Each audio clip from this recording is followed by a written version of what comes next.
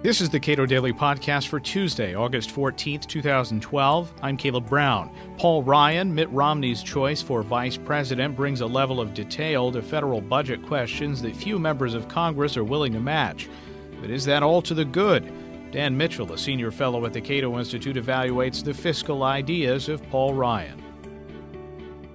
The most significant thing about Paul Ryan's fiscal approach is that he wants to slow down the growth of government spending. Now, not cut it. That's only in the Washington definition of a smaller increase being a cut. Is he cutting spending?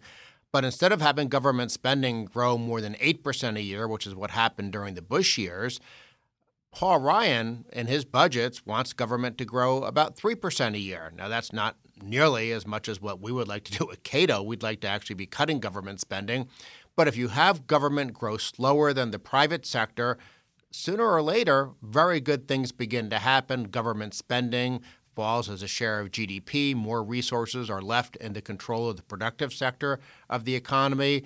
And so, yes, it's a marked improvement over where the Republican Party used to be, to have someone like Paul Ryan, who does want to do real entitlement reform, to have someone like that in a major position. In some ways, I think this burns in the idea that Mitt Romney is not about cutting the size and scope of government specifically, but merely slowing its growth. Merely slowing the growth of government spending sounds like a very modest and incomplete goal. But if we have government grow slower than the private sector, sooner or later we solve our problems and government does begin to shrink as a share of GDP. That's how we made progress during the Clinton years. So, of course, from a Cato Institute perspective, it's all grossly inadequate. We want to start shutting down departments yesterday. We don't want to merely slow their growth tomorrow. But ultimately, our goal is to shrink the burden of federal spending as a share of GDP, as a share of economic output. And Paul Ryan's budget did that. It does reform the entitlements, which are the driver that if we don't change them, we'll have our own Greek-style fiscal crisis in the future. So part of me is, this isn't nearly as much as we need to do. Another part of me says, my goodness, if we can do this, we're not going to have a Greek-style fiscal crisis in 20 years, which is what will happen if we leave the budget on autopilot like the president is proposing.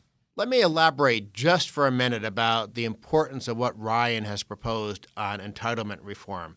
Because everyone in Washington, they all have ponderous, pontificating statements about, yes, we need to reform entitlements. But you really have to look at how they're doing it to get a sense of whether it's good policy.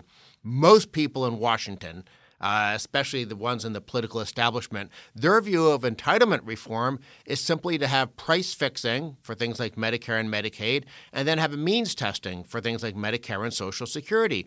Those types of so-called reforms don't make the programs fiscally sustainable. Those types of reforms don't work. In the case of means testing, it's really backdoor implicit marginal tax rate increases.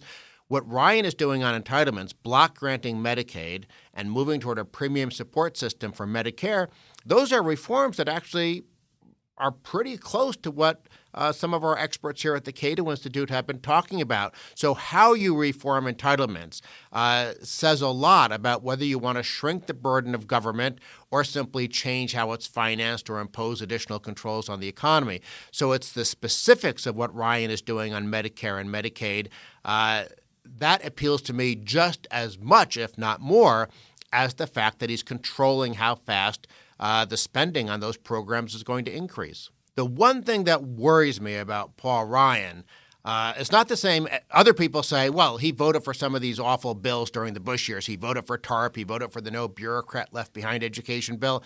Obviously, I think those were bad votes.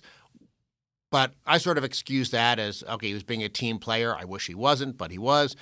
The thing that worries me is that in his roadmap plan, not the budget that the Republican conference passed, but in his roadmap plan, he has a value-added tax. And Mitt Romney earlier this year, when interviewed by the Wall Street Journal, refused to disavow and promised not to impose a VAT. So if I had a worst-case scenario, it would be that the combination of Romney and Ryan might decide, especially if milquetoast Republicans got too squeamish about controlling spending, they might decide that a value-added tax was the only way on paper of making the numbers add up. And I think that would be a catastrophic mistake. Do I think it's likely? No. I put the odds of them doing something that awful pretty low. But if you were to ask me what's my downside fear, it's the value-added tax. Dan Mitchell is a senior fellow at the Cato Institute. You can read more of his work at cato.org.